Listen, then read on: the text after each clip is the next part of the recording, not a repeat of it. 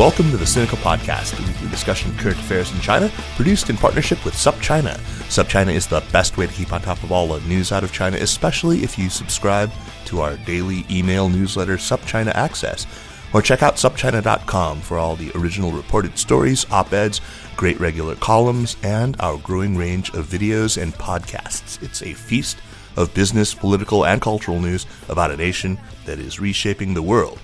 I'm Kaiser Kuo, coming to you from my home in Chapel Hill, North Carolina. On August 14th of last year, the CGTN anchor Cheng Lei, an Australian citizen, was detained in Beijing and placed in what is called residential surveillance. 6 months later, in February of this year, she was formally arrested and charged on suspicion of illegally supplying state secrets overseas, according to the Australian Foreign Minister, Marisa Payne. Her case has raised many questions, leading some to suspect that this may be an instance of hostage diplomacy, like the well-known cases of the two Michaels, Michael Kovrig and Michael Spavor, the two Canadians detained and then arrested as a response to the arrest of Huawei CFO Meng Wanzhou. The detention of Cheng Lei took place during and likely contributed to the precipitous downward slide in relations between China and Australia. It also prompted two Australian journalists, Bill Birtles and Michael Smith, to leave China quite abruptly in September.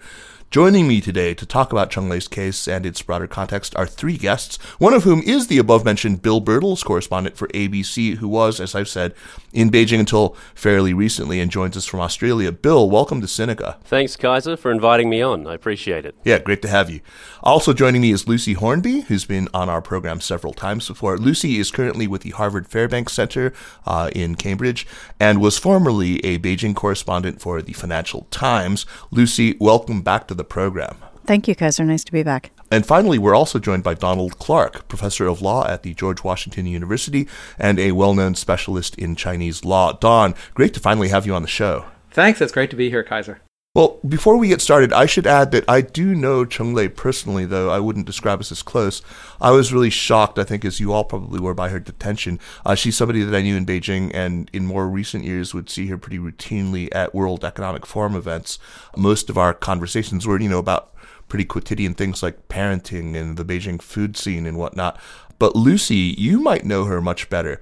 Let's start with you. Who is Cheng Lei, and what kind of work was she doing for CGTN? What were her relationships with the other journalists in Beijing like? What can you tell us about her? So Cheng Lei was really a nice person. I would see her at reporting events, but I would also see her at weekend soccer practices. She's got two young kids. And, as far as anybody could tell, her interests outside of work were very much the kids, and also she really enjoyed Beijing's dining scene. So she really liked going out. So same things as me. Yeah, exactly. No wonder you knew her, Kaiser. Right. But she really liked to go out to sort of fancy dinners. But, other than that, it was really the kids. We went on some reporting trips together. So saw each other sometimes outside of Beijing.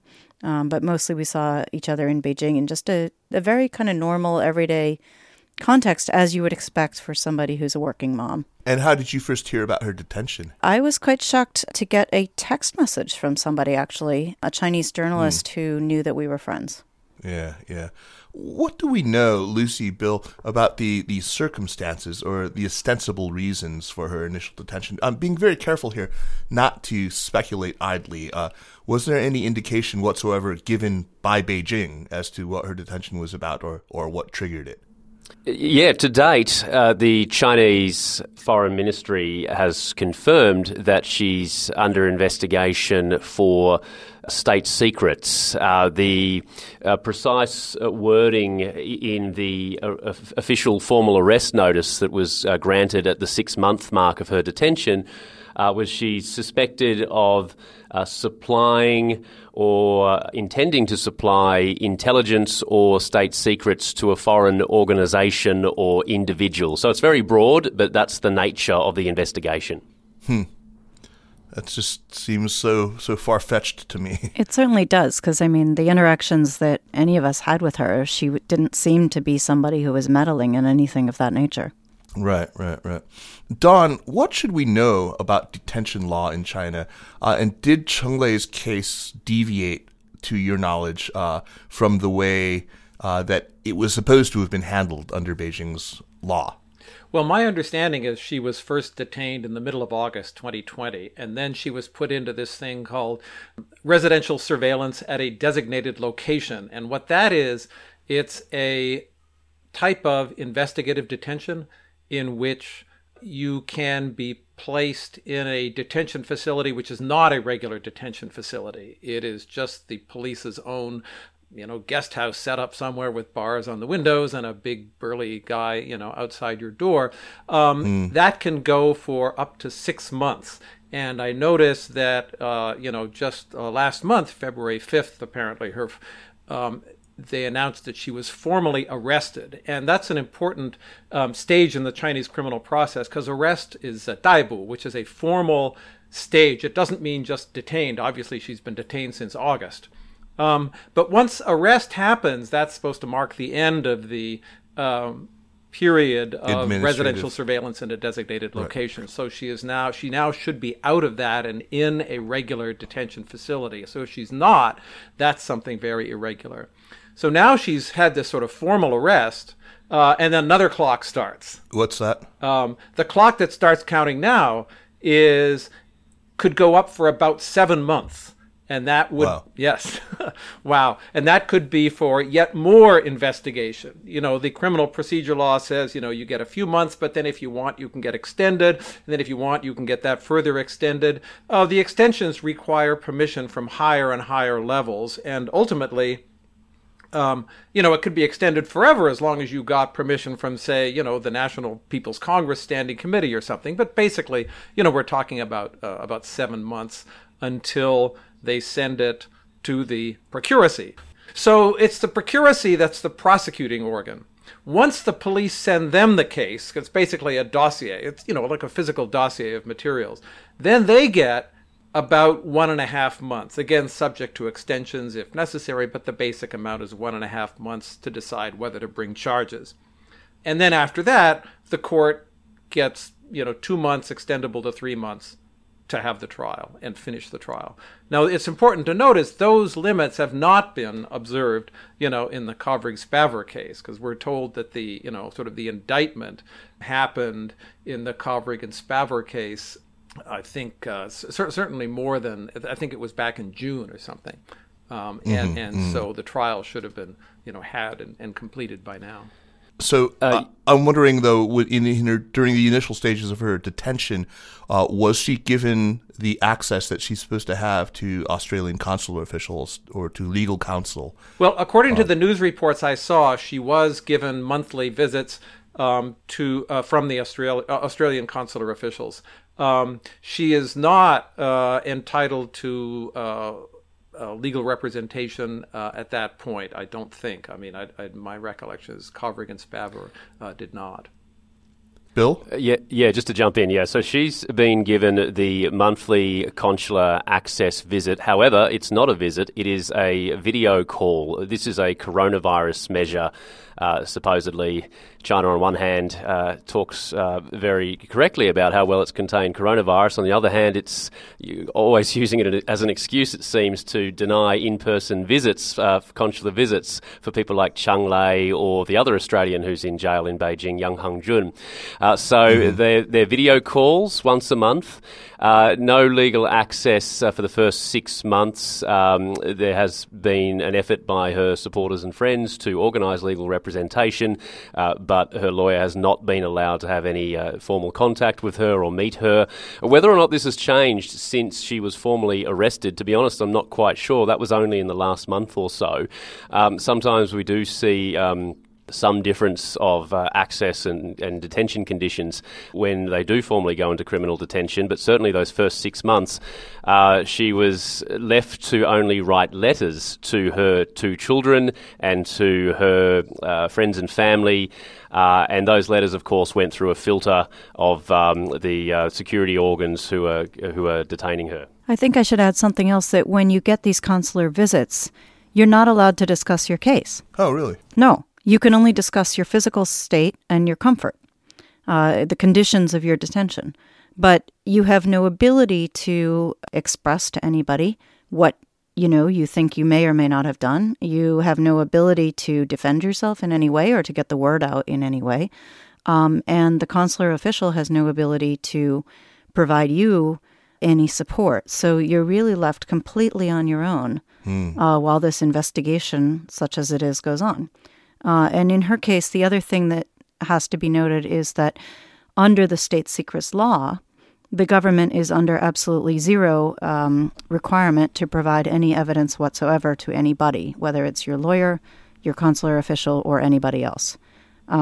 So whatever it is they claim that they are charging her with, no one outside the police has to see that evidence. I should add, once the case is transferred from the procuracy to the court, in other words, once they file the formal charge with the court, at that point, they have to show their evidence to the lawyers, supposedly. Even in state secret cases, Don? I don't see any exception in the criminal procedure law. That, of course, doesn't mean it will happen. What it does mean is we can then say China's not following its own law if it turns out that they don't give proper access. Right. Lucy, so as you say, she was unable to discuss the actual details of her case during the consular visits, even though they were just video calls. What do we know about how Cheng Lei has been treated so far in detention? What her physical condition has been? Well, it's varied a bit. As you may know, when the Chinese have you in detention, they often insist that a person sit very straight and stare straight ahead for hours at a time. In her case, she was getting back pains. She got some reprieve on that and was allowed to relax a bit. And then that reprieve was taken away, again, without explanation. She's also had periods where she's had people in the room with her at all times, and other periods where people are not. She's had periods where she's been permitted to read and other periods where she is not. So it seems very variable. And again, I'm not aware that people know why these conditions are changing. And Bill, do you know where her family is now and how they're doing? Are they back in Australia now? Yeah, so her family situation, it's a little bit complicated, but she's a single mother of 2 children. She's divorced from her husband, who's a Chinese national. He's in China, but the 2 children are in Melbourne with her mother.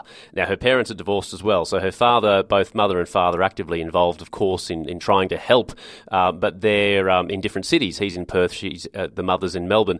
Now, Cheng Lei's mother is well into her 70s, and so when I interviewed a representative of the family the other day, it was actually Cheng Lei's niece, but they're quite similar in age, so, they sort of had a bit more of a, I suppose you might say, sisterly relationship, or maybe more like cousins. She was making the point that Cheng Lei has an 11-year-old daughter now, a 9-year-old son, and you have this grandmother in her 70s who is finding it pretty tough to be single-handedly looking after these 2 kids in Melbourne. There are obviously other family members who are helpful and supportive, but it's not an easy situation at all for the broader family. And these 2 kids, of course, are at an age where they are aware of what's going on, but maybe not completely understanding of the circumstances. So, I've had quite a few people get in touch with me to say, look, is there anything we can do to help the family? I'm not sure if there is, frankly, but there are a lot of people concerned about her welfare just because of how many people in the Australian community, business community, at some point knew her or were friends with her in China. Right. Bill, can you share with us something about the circumstances surrounding your own decision to leave China abruptly, as I've described, in September of last year? Were you able to glean anything at all about the Cheng Lei case, since ostensibly you were going to be questioned by Chinese law enforcement in connection with Cheng Lei? Yeah, so first thing, I'd just say I didn't decide to leave China. I did not want to leave. I had no choice in the matter. The Australian government were determined to evacuate me. Now, the reason that the Chinese National Security Police turned up to my door at midnight, and also the door of another Australian journalist, Mike Smith, was, in their words, because we were involved in Cheng Lei's case.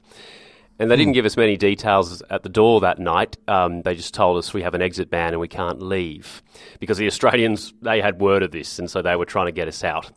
They were obviously very worried we were going to be detained, but we weren't. The whole thing was very curious. But eventually, after a lot of toing and froing and diplomatic negotiations, we did have to separately submit to these police interviews or interrogations with the Chinese National Security Police. Mine was in a Beijing hotel room in the Jiaolong Hotel in Sanlitun. Ah, I know it well. It's at a reno. It used to be a bit of a dump, but it's now like a sort of mid-priced Holiday Inn. Anyway, now the interview, it was one of those classic, Chinese cops sitting around. They've got a video camera filming me, just like what you see on TV quite often. And there were a lot of sort of 101 get-to-know-you questions. What's your name? What's your passport number? How long have you been a journalist here? But then they eventually did move on to Cheng Lei. And they asked me a series of questions, things like, when did you first meet her? Who introduced you to her? Did you ever use electronic means to communicate with her about work issues?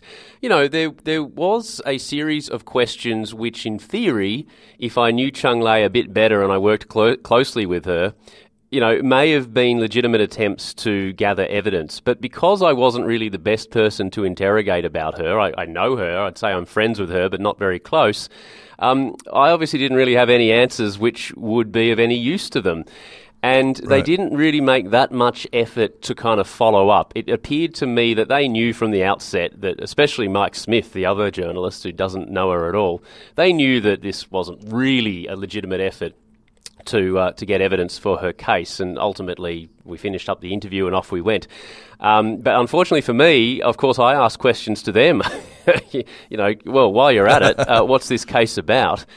And look, I don't know if the actual older Beijing cop who was given the task of interrogating me, I don't even know if he would have been privy to any information. It seemed to me like he'd been chosen to do this job simply because maybe he was good at it. He had a bit of fun toying with the foreign journalists, but I didn't learn anything new at all from those 45 minutes. So these were public security officers. These were not Ministry of State Security. Yeah, so at my door, there were 7 people turned up to my door at midnight. The first 2 were in your normal police uniforms, the light blue summer uniform.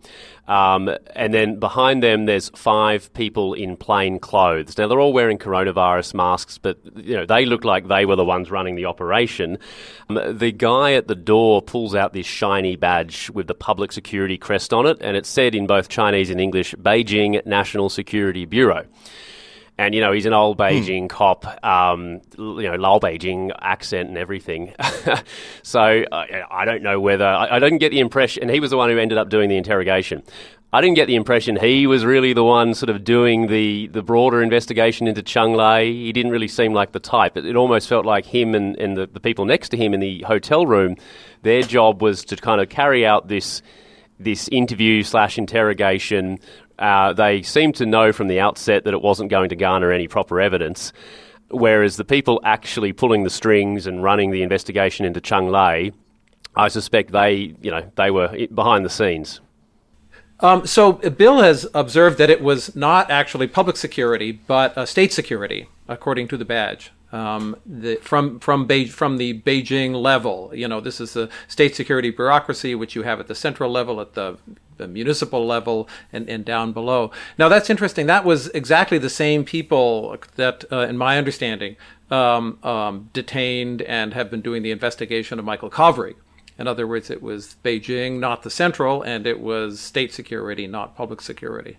Don, just in case our listeners aren't familiar with it, maybe you could explain the difference between state security and just good old public security. Sure. So these are 2 different ministries at the central level, and typically, local government divisions mimic what goes on at the central level. And so at the central level, you have the Ministry of Public Security, and at the Beijing level, you have the Beijing Bureau of Public Security, and they do, kind of normal police work. So at the municipal level, they do traffic, they do investigations of murders and theft and things like that. But parallel to them, you have a Ministry of State Security. Right. And that's just a completely different ministry, although it is parallel to the Ministry of Public Security. And they also exist at the central level. There's a minister. They exist at the municipal level, where there's a, I don't know what you call it at the municipal level, just the head of Beijing state security. And they do things like these, counterintelligence operations. So their remit would be similar to that of the FBI in a sense. Right. I was going to suggest that you might say between police and FBI, although there isn't a national police function as Correct. there is in China. Right. Great. Thanks. That's very helpful. Just now, we've made a couple of comparisons to the case of the two Michaels, Michael Kovrig and Michael Spavor. Is this, do you think, analogous to that? Is this a form of hostage taking that's aimed at Canberra? And if it's not hostage taking, maybe her arrest can at least be seen alongside other non-traditional tactics in foreign policy, things like trade sanctions. Don, what do you think? Sure. I think it's hard to say it's parallel to the Kovrig-Spavor cases, because I think the Kovrig-Spavor cases are pretty clearly a hostage-taking in the sense that, it's pretty clear what Canada has to do to get them free. China has, of course, been hinting without actually saying so, because they don't want to say this is a hostage-taking, but they have made it through their various representatives pretty clear that these cases are connected. Whereas in the case of Cheng Lei, it's hard to see a specific thing that China is telling Australia, do this, and then we'll let her go. It could, on the other hand, be a sign of, this deterioration in relations. And possibly it's the kind of thing where someone lower down in the bureaucracy takes some action, and then those higher up, are kind of stuck with it, and they can't do anything to reverse it. Bill, I know you wanted to say something, but let me get to Lucy here. So Beijing, of course, Lucy has denied that there's any connection between Cheng Lei's detention and the decline in the relationship between Australia and China. But is there more than just the circumstantial evidence that this is, in fact, what Cheng Lei's detention and arrest is ultimately about? Well, I think there's two things that are noteworthy. One is that the Global Times, which is a well-known sort of nationalist tabloid, we often call it, it's not an official organ of the party per se, but they often use it to kind of float ideas. Anyway, shortly after Cheng Lei's detention, the Global Times revealed that Australia had expelled some Chinese journalists from Australia, and it certainly implied that there was a connection there. Whether that's official or not, we don't know.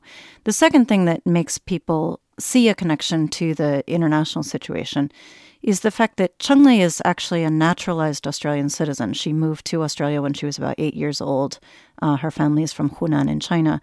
And in other cases where you have Chinese-born people of foreign citizenship, when they're detained, say, in business disputes or, situations like that, there's often an effort to deny them foreign representation or to not recognize that foreign citizenship. And that was not at all the case in Cheng Lei's case. She was immediately recognized as an Australian citizen. And the consular protocols were immediately and precisely followed to the letter. So, that's quite different from cases that we've covered in the past of, Chinese-born people of foreign citizenship.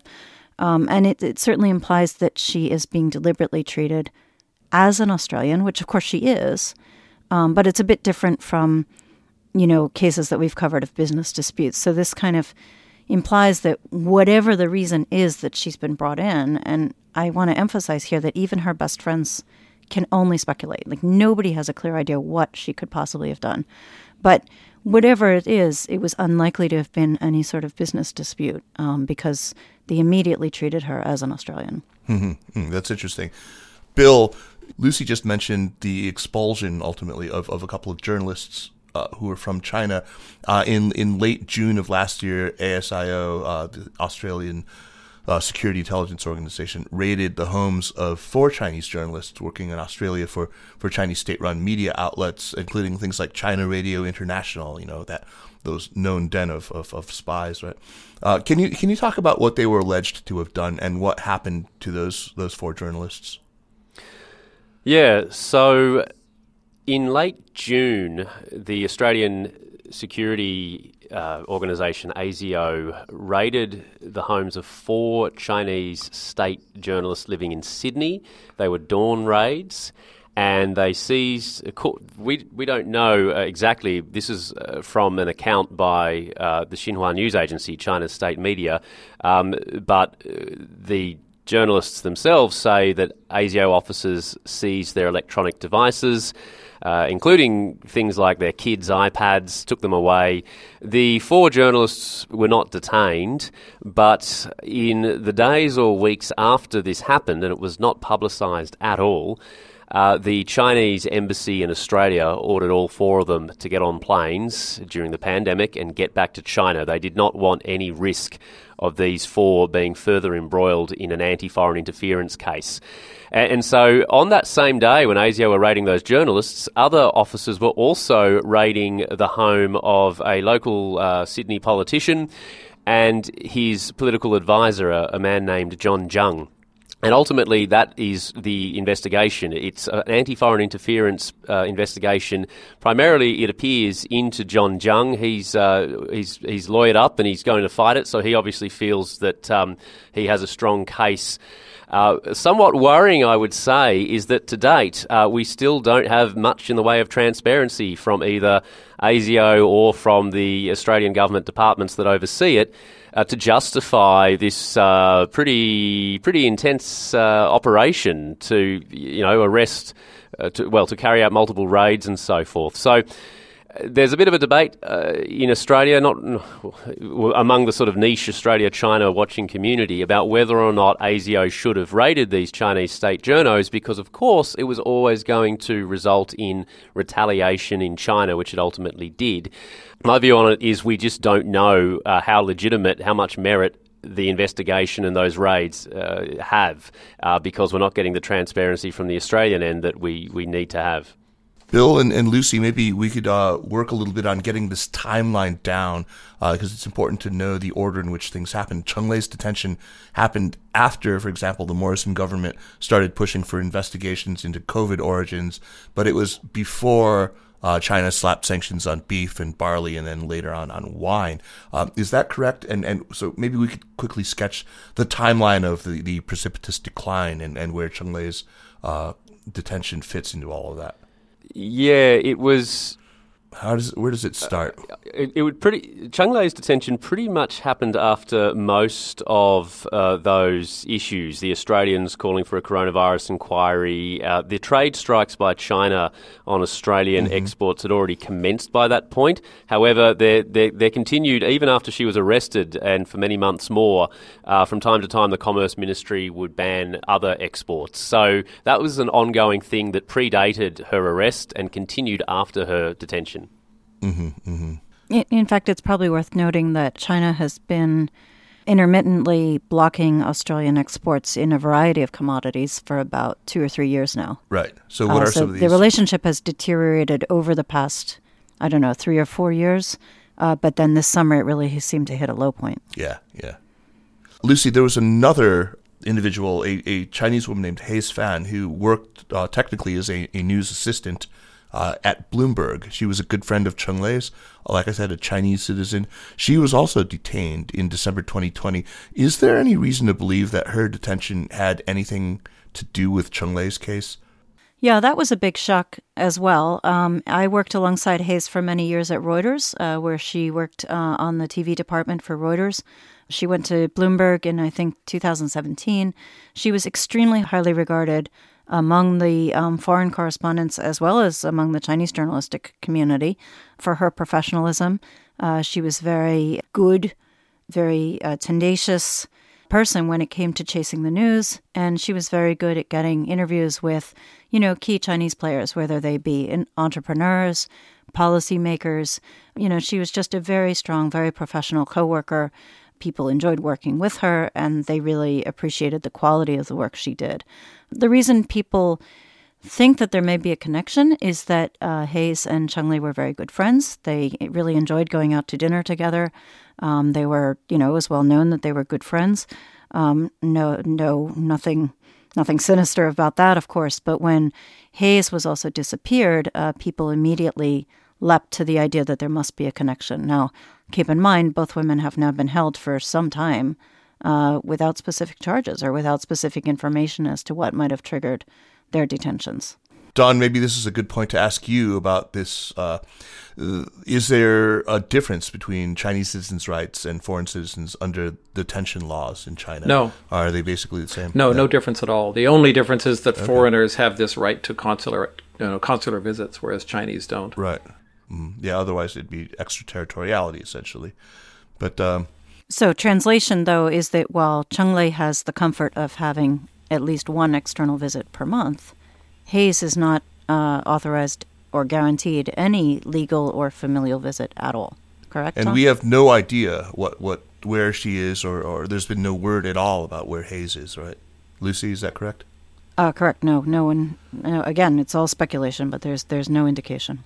Yes, and I think it's clear that when the detaining authorities know that someone is going to be looking at the detainee once a month, even if they can't specifically ask questions about the treatment, that has got to have a constraining effect on what they do.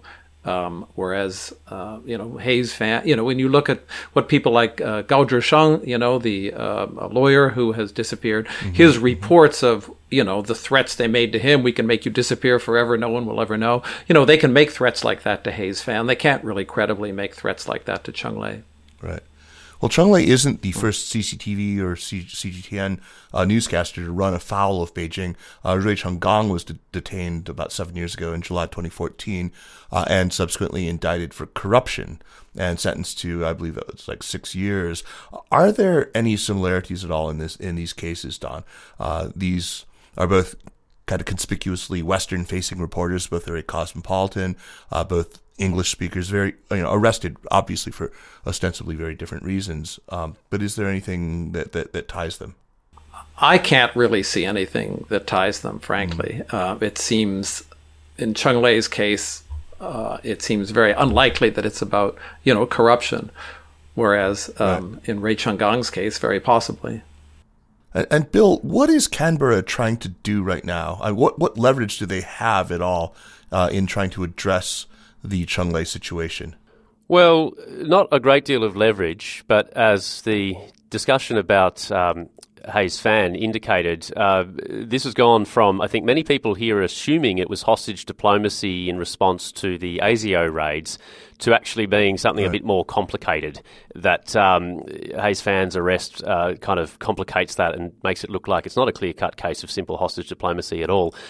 So for that reason, I think the attitude in Canberra is you do what you can, you make representations, obviously all the consular access you're allowed, but there's a limit to what you could do. And of course, what they argue at the moment is that because the relationship between Australia and China is not particularly good, there are fewer back channels for the Australian side to go through to try and lobby or advocate for Cheng Lei. Right. Interestingly enough, because she was quite well known in the business community, you have had some fairly prominent figures from the Australian business groups going to, say, the Chinese embassy in Australia specifically to raise concerns about her case. So there are people not just in government, but in people who have friendly relationships, business relationships with China for many years, who are going out of their way to try and express concerns. Aside from that, though, in terms of leverage, there's not much in the way of leverage that Australia can really exercise.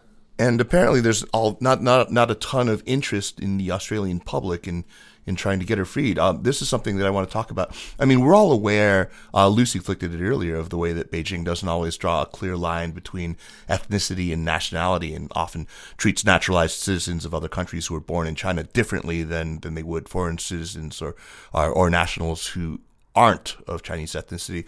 I think it's encouraging in one respect that Cheng Lei's ethnicity doesn't seem to have been a factor in her detention, and that they recognized her as Lucy said, as Australian right away. But speaking of Cheng Lei's ethnicity, I've been really disheartened to see some of the comments online in Australia responding to her case. This is something that Lucy alerted to me in conversations we had prior to this interview. Let's talk about, for example, the op-ed that Clive Hamilton wrote. Clive Hamilton is the controversial academic who, probably more than any other individual, has raised concerns, his detractors would say. He's drummed up unfounded fears over Chinese influence in Australia. After Cheng Lei's detention, he wrote an op-ed about her situation in the Sydney Morning Herald, talking about the unwillingness of many Australians to come to her defense. Let me just read a couple of paragraphs from that. I mean, it's really striking. He writes, Cheng has for many years worked in Beijing for the CCP's propaganda apparatus.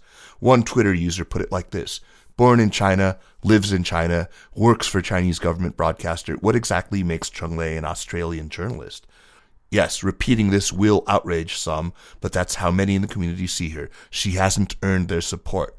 Some will see the lack of courage as further proof of Australians' innate racism, but I don't think it is. If Beijing had arrested much-loved Australian Benjamin Law or Kylie Kwong or Jenny Key, there would be a great outcry and intense pressure to do something.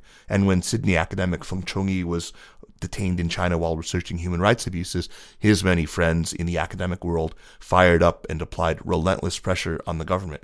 So Hamilton seems to be saying that she's less deserving of sympathy from Australians because she wasn't an outspoken regime critic. Is that how we were to understand this? Look, not necessarily. I've been covering the two Australians detained up in Beijing, the other one, Yang Hongjun. It appears to me there's far more interest in Cheng Lei's case than there is in Yang Hongjun's case, primarily because Yang Hongjun's a guy who spent his career writing in Chinese about Chinese politics. The average Australian can take zero interest, frankly, in his career. Cheng Lei,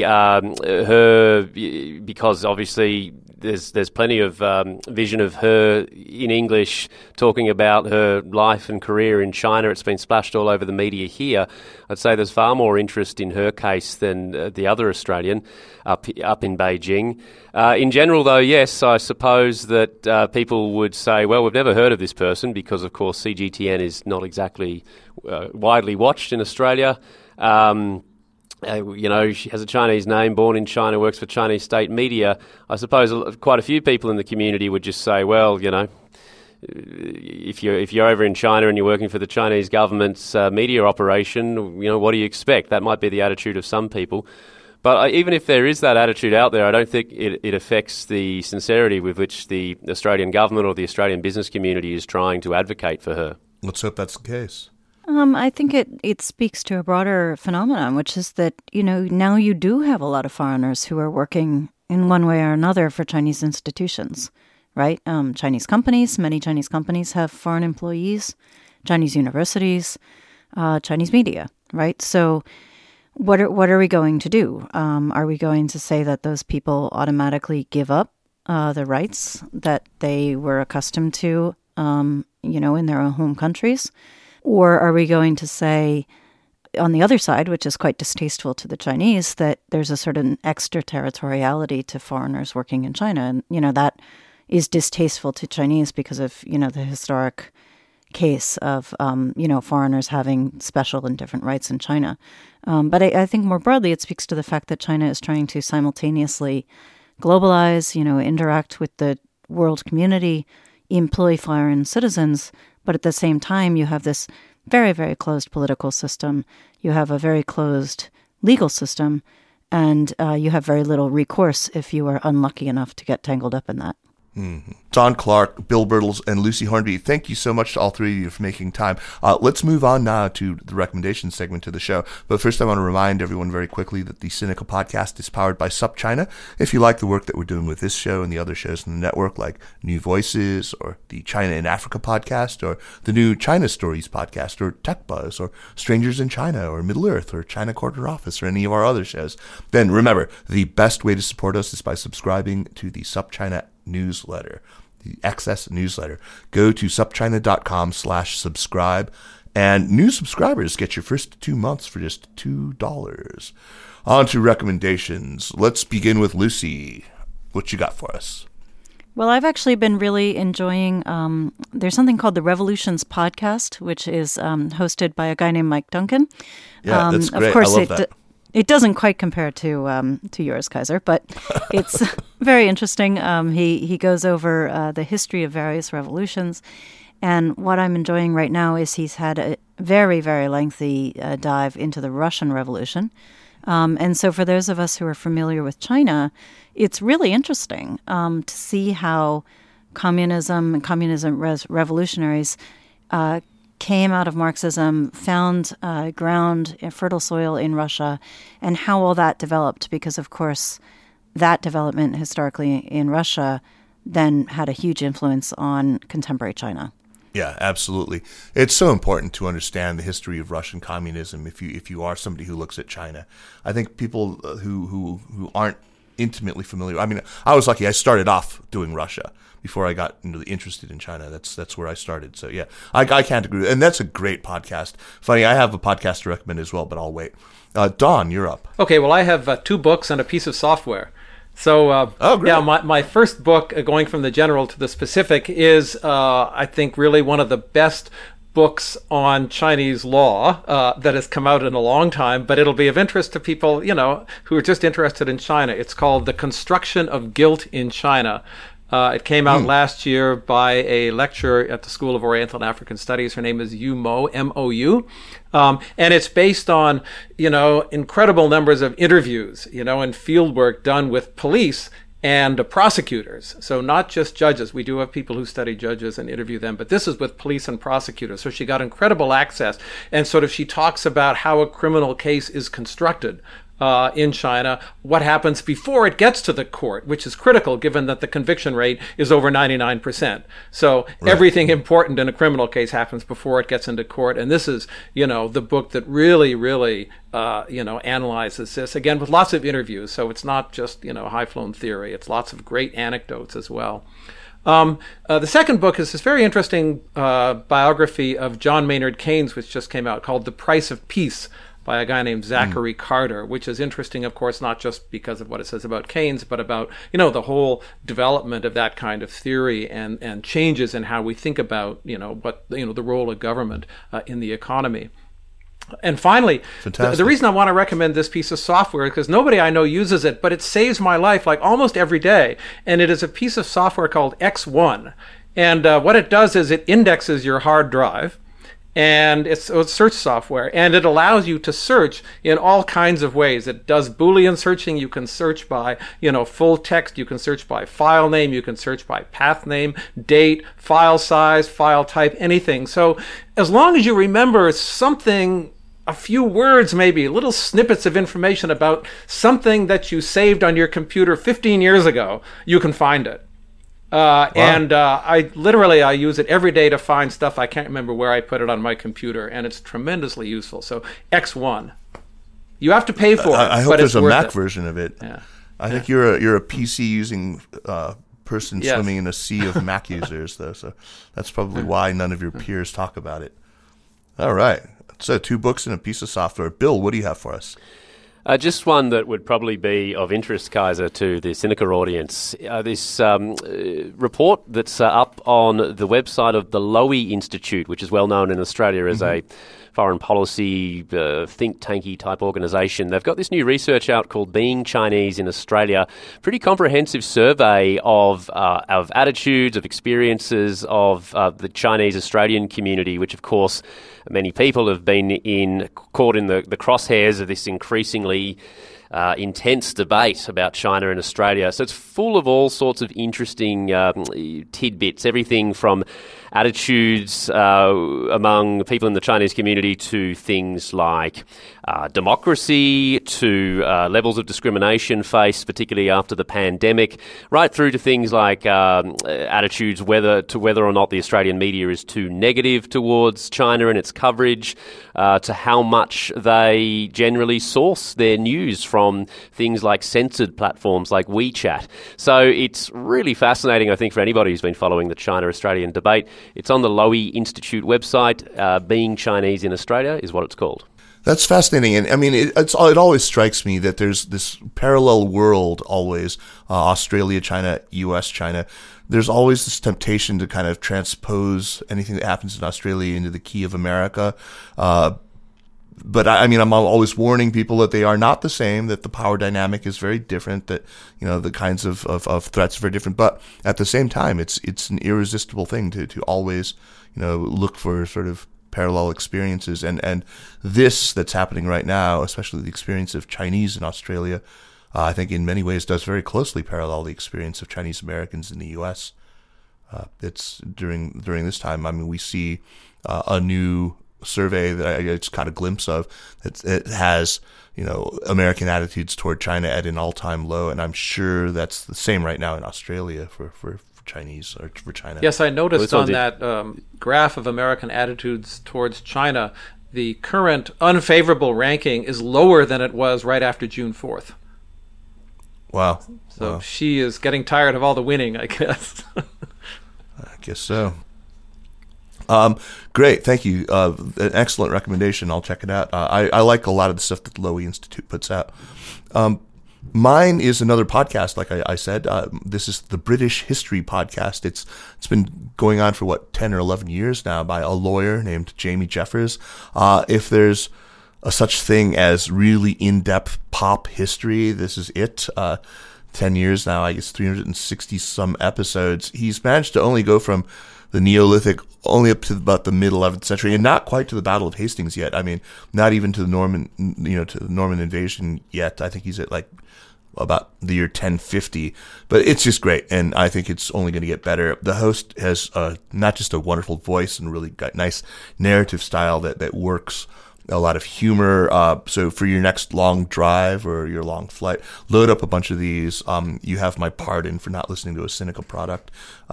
Enjoy this. It's quite exemplary. I'm really hooked on it.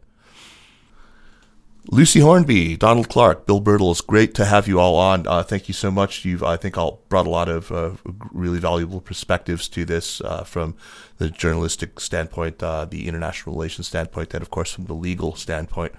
So thanks so much for joining, and I hope to have you all back on the show in not too long. Great to be here. Thank you. Thanks, Kaiser. Thanks, Kaiser. Thank you, Lucy. The Sinica Podcast is powered by SupChina and is a proud part of the Sinica Network. Our show is produced by Kaiser Guo and Jeremy Goldkorn with editing help by Jason McRonald. Drop us an email at sinica@supchina.com, follow us on Twitter or on Facebook at SupChina News, and make sure to check out all the shows in the Sinica Network. Thanks for listening, and we'll see you next week. Take care.